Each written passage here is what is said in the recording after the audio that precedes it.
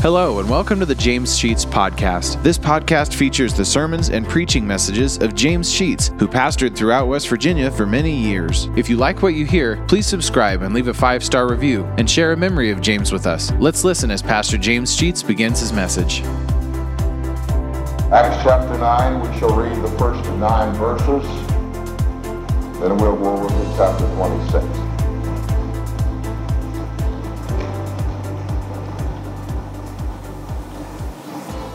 And Saul, yet breathing out threatenings and slaughter against the disciples of the Lord, went unto the high priest and desired of him letters to Damascus to the synagogues, that if he found any of this way, whether they were men or women, he might bring them bound unto Jerusalem.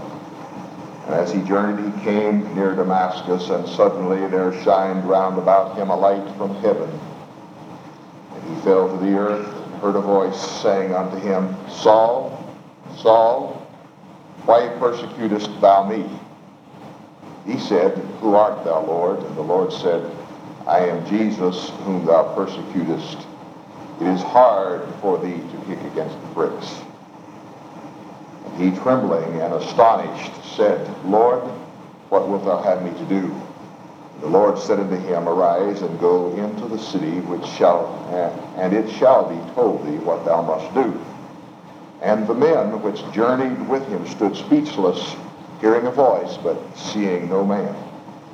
And Saul arose from the earth, and when his eyes were opened, he saw no man. They led him by the hand and brought him into Damascus, and he was there 3 days without sight, and neither did eat nor drink. Then over to chapter 26.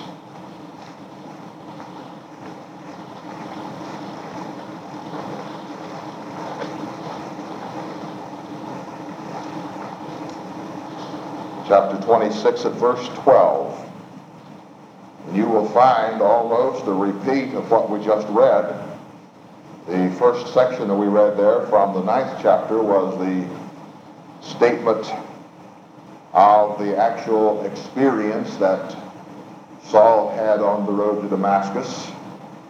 Over in 26, we are finding him with an opportunity to defend himself before King Agrippa. Part of the statement that he makes, we're going to read now, beginning in verse 12. It's a description here to King Agrippa of his experience that he had on the Damascus road. And it reads, Whereupon, as I went to Damascus with authority and commission from the chief priests, at midday, O king, I saw in the way a light from heaven above the brightness of the sun, shining round about me, and them which journeyed with me. And when we were all fallen to the earth, I heard a voice speaking unto me, and saying in the Hebrew tongue, Saul, Saul, why persecutest thou me? It is hard for thee to kick against the pricks. And I said, Who art thou, Lord? He said, I am Jesus, whom thou persecutest. But arise and stand upon thy feet, for I have appeared unto thee for this purpose, to make thee a minister and a witness both of these things which thou hast seen, and of those things in the which I will appear unto thee, delivering thee from the people and from the Gentiles, unto whom now I send thee, to open their eyes, and to turn them from darkness to light, and from the power of Satan unto God, they may receive forgiveness of sins, and inheritance among them which are sanctified by faith that is in me. Whereupon, O King Agrippa, I was not disobedient unto the heavenly vision, but showed first unto them of Damascus and at Jerusalem and throughout all the coast of Judea, and then to the Gentiles, that they should repent and turn to God and do works meet for repentance. Let us bow for a moment of prayer. Eternal Father, as we have assembled ourselves in this house of worship, we thank you for salvation through Jesus Christ our Lord, same one who brought light into the heart and life of Saul and made him the great evangelist we know as Paul. Lord, you know the condition, the nature of every soul present. Would you use this service and now this message to speak especially to someone's heart, that there might be a rendering of a decision in someone's life for you. In Christ's name we pray. Amen.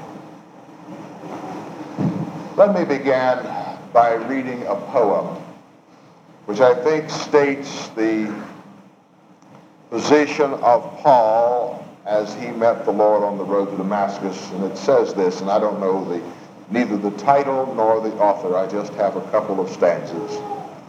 It says, "The proudest heart that ever beat has been subdued in me. The wildest will that ever rode to scorn thy cause or raid to thy foes is quelled, my God, by thee. Thy will and not my will be done henceforth. I'd be forever thine, confessing thee, the living word, my Savior Christ, my God, my Lord. Thy cross shall be my sign." I think if there ever was a more stubborn, proud person than Paul, we would have difficulty finding that individual, unless it is you and me. For we all fall in that category of being very stubborn at times. And perhaps also we could say, if there ever was a heart that has been melted and molded by the power of Jesus Christ above and transformed from pride to humility, from being belligerent to being a person of servitude for the cause of Christ, it would have to be Paul and you and me. I don't know how you see yourself in relationship to this type of position or situation, but I hope that you will have a clear picture of it before we conclude this morning. We find Saul on a mission. He was going to Damascus, and his purpose was to put in chains every man and woman that he could find who claimed to believe in Jesus Christ. As the King James says, it's the people of the way. Would you have been one who would have been put in chains? Because you would have been identified as one of those who were of the way. Some of us have been riding pretty high in our lives in the past, or perhaps even this morning.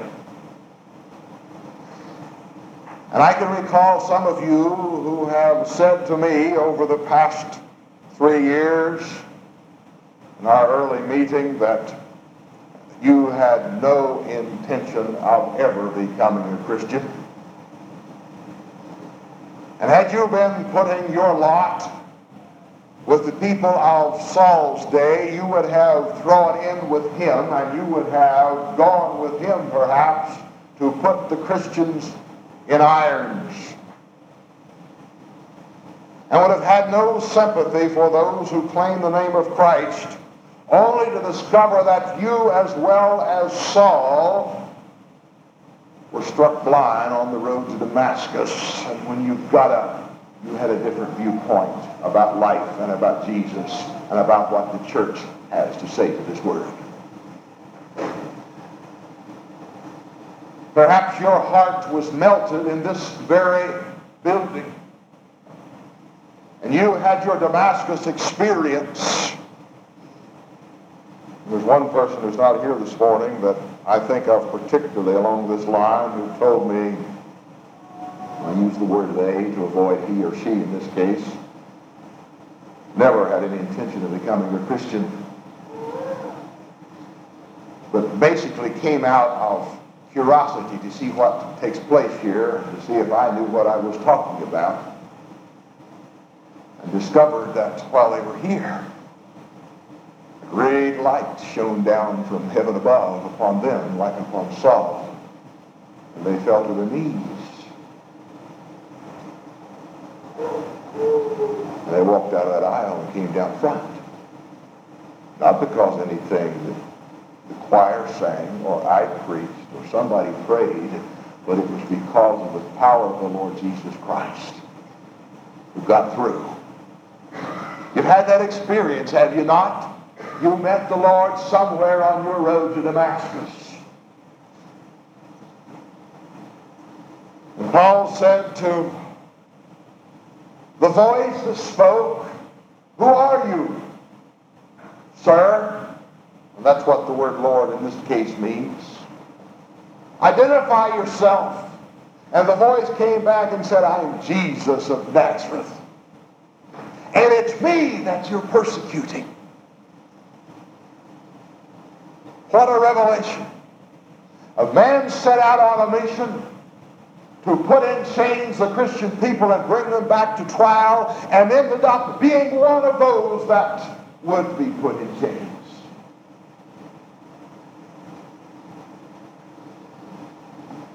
It's marvelous what the Lord can do through the power of His Spirit in our lives. When the strong become weak, the wise become ignorant, and the proud become humble.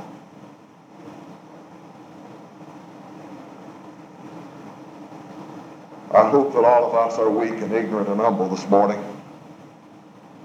And if you're not, if you feel strong and wise and proud today, I pray God that the light that shines down upon Saul that he described as brighter than the sun itself would shine upon you this morning and melt that heart of yours like Saul's was melted.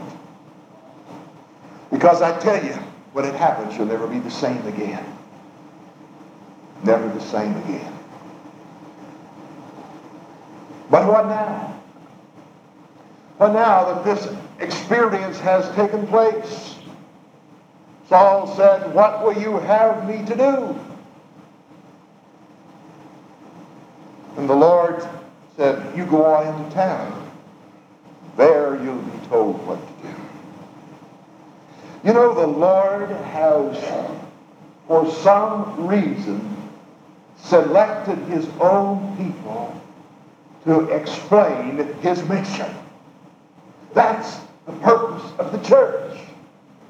That He gave to us as a collective body of individual Christian people to come together for the purpose of proclaiming His gospel. In this case, He says, you go on into Damascus and there somebody will tell you what to do. God was already preparing a very righteous, God-fearing, Christ-loving man by the name of Ananias. Saul goes into town being led in blind, and God speaks to Ananias, and He says, "Ananias, I want you to go to a man by the name of Saul. I want you to speak to him." And Ananias' first reaction was, "Well, listen, he's come here to arrest me. You think I'm going to go talk to him?" The Lord said, "You go on your way. He's a chosen vessel." You know, one of the most marvelous things that I see in my ministry is coming to a realization that there are unsaved people like Saul in our community and in our church that God has chosen for a special mission. And He just needs to get the message through their hard heart and melt them and mold them and make them something that He can use. And He didn't explain to Saul at that moment what ought to happen, but He said, "I'll send somebody to tell you." Many of you are the Ananiases of this church who have been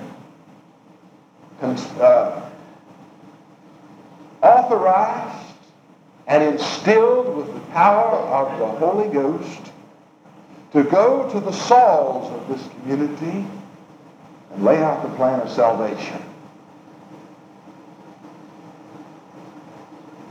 And cause them to see when they are now totally blind. And as Ananias spoke to Saul, the scales fell off his eyes and he was able to see again. But there was a marvelous thing that Ananias did with this man. He called him brother. Brother, a man who has come to put you in chains, to persecute you, he now calls brother. Listen, when the Spirit of God takes over a person's life, he becomes our brother and our sister, because the same Spirit has already conquered us. We can't look at them in any other way, regardless of what might have transpired in the past in their lives, what kind of sinner they might have been, what all they might have done, how mean or evil they might have been toward us. When the power of God takes them over, they become our brother and our sister. There are many barriers that separate people. Barriers of race. I was pastoring church one time when one lady would not come to church if there was a black person going to attend. She made it very clear to me, if she is there, I won't be there. Isn't it strange how those things keep coming back? There is the barriers of education. Then the country bumpkin will have nothing to do with the city slicker, and vice versa. Because there are differences in our background, we're from different sides of the track.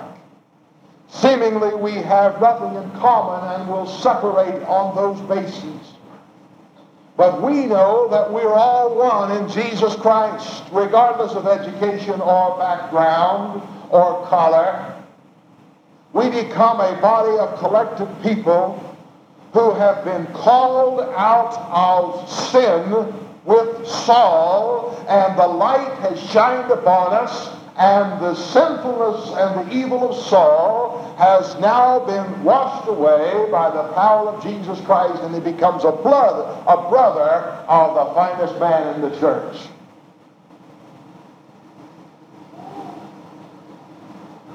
Here we're all equal. Queen Elizabeth, the Church of England, came to the front of the church to receive communion and knelt down for the communion, and beside her was a tramp off the streets. And one of the ushers came over and got a hold of the arm of the tramp and started to move him away. And Queen Elizabeth said, "No, leave him. We're all equal here." And so we are. Within the church, we have one common love, because we have one common Savior. And we have one common purpose, and that is to befriend and teach and reveal Jesus Christ to the Sauls of our community. For in that bunch, there's going to be a chosen vessel. Ananias took Saul that very time, and they went out and he was baptized. Because now he was obedient to a new walk in life. We place a lot of emphasis upon baptism, and I think we ought. But I think we must understand that baptism is that which happens to a person who has already had the baptism of the Holy Spirit in his heart.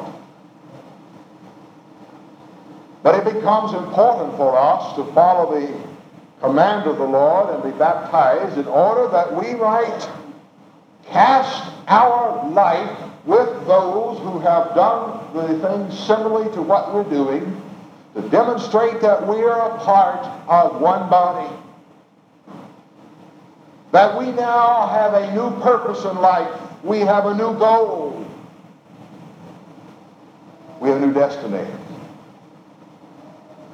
We come together to proclaim to the world that we are different simply because we have the love of God in our hearts that makes us different. But it makes us want to see those who are of our friends and neighbors that have not come to this same point in their life, it makes us want to see them saved. There needs to be in the life of every Christian such a tremendous compassion and love that we cannot stand it as long as there's a lost person somewhere. We cannot possibly take it lightly. And the first thing Paul did was be obedient to the Lord and was baptized, and secondly, he began to tell other people about what had happened to him. Let me ask you, when is the last time you said something to a Saul somewhere about your faith in Jesus Christ? That you identified yourself as a part of this body that is called the church. He began to tell others. Then the thing he did is he tried to join the church. He went to Jerusalem.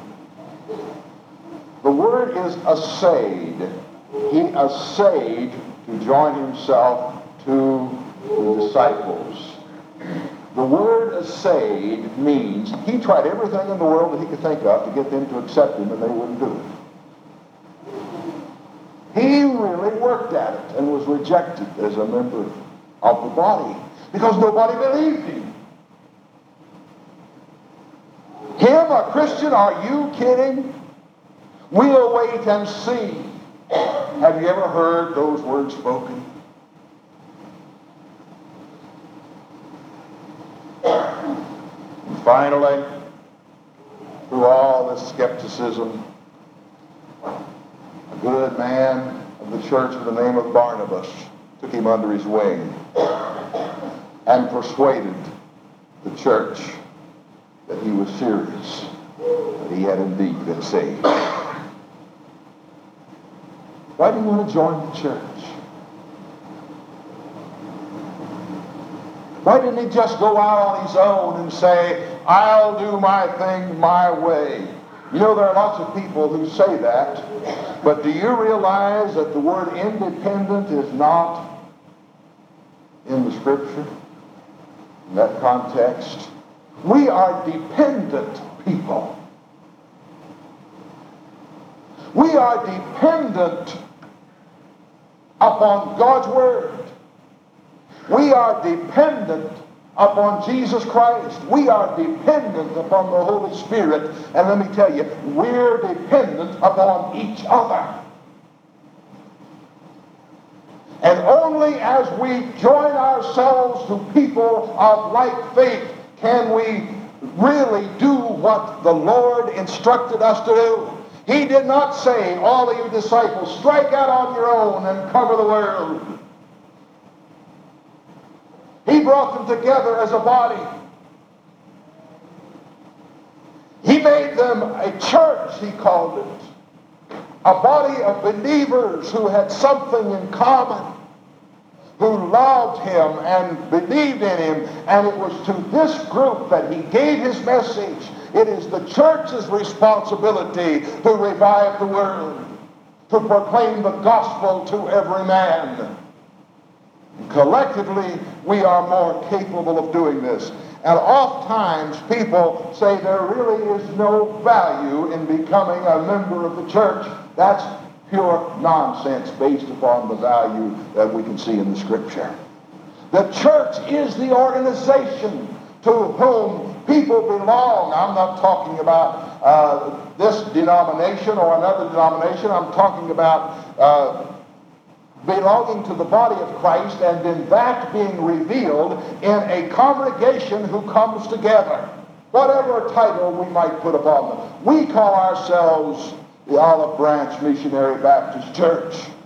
And we do that to give ourselves some identity. But we have the same commission as the churches down in Danville and Madison and Logan and wherever else, and that is to preach the gospel. Carry it to all the world. Collectively, we can accomplish this. Individually, with 75 of us here this morning, we will be extremely weak in our efforts. But together, we can proclaim the gospel of Christ. Paul wanted to join that body, and he finally did. He became a part of the organized church, and it was the church that sent him out to minister throughout the world. Our job as Christian people is to be a part of a body of believers who have kindred interests and kindred love, that collectively we can proclaim the gospel in this world. I want to ask you two things. Number one, have you had your Damascus experience? In the early part of the message, I was preaching to that end, hoping that you can realize that there is a God above who shines his light down upon our lives and wants to save us. And most of us have had that experience. If you haven't been on your knees before the Lord on your Damascus road, I would encourage you to do that this morning. But I would like further to hope that we can enlarge our awareness of the need of being a part of a body who collectively does something for the cause of Christ. Because if you do it alone, you've got to be mighty weak. But like any chain,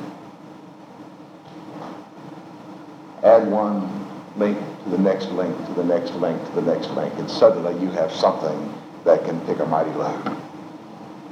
And I would hope that we could do that today, that we would do it as a church. If you're not a member of a church, if you believe in Jesus Christ, you ought to join one, this one or another one, that you can put your efforts in with those who believe. If you're not a Christian, however, you ought to consider very strongly the power that Jesus Christ can have in your life to change you. And you'll never be the same. Let us pray. Thank you for listening to today's message. If you like what you hear, hit the subscribe button. You'll receive automatic notifications and downloads when a new message is added to the podcast. Also, please leave a 5-star review and take the opportunity to share stories, memories, and appreciation for James Sheets and how God used him to impact your life. If you'd like to know why and how this podcast got started, check out our first episode. Lastly, if you want to donate to help offset the cost of operating this podcast, you'll find a link to our PayPal account in the podcast description, and email us at james.sheets.podcast@gmail.com. Thank you for listening, and remember to trust in God for today and for all of your tomorrows.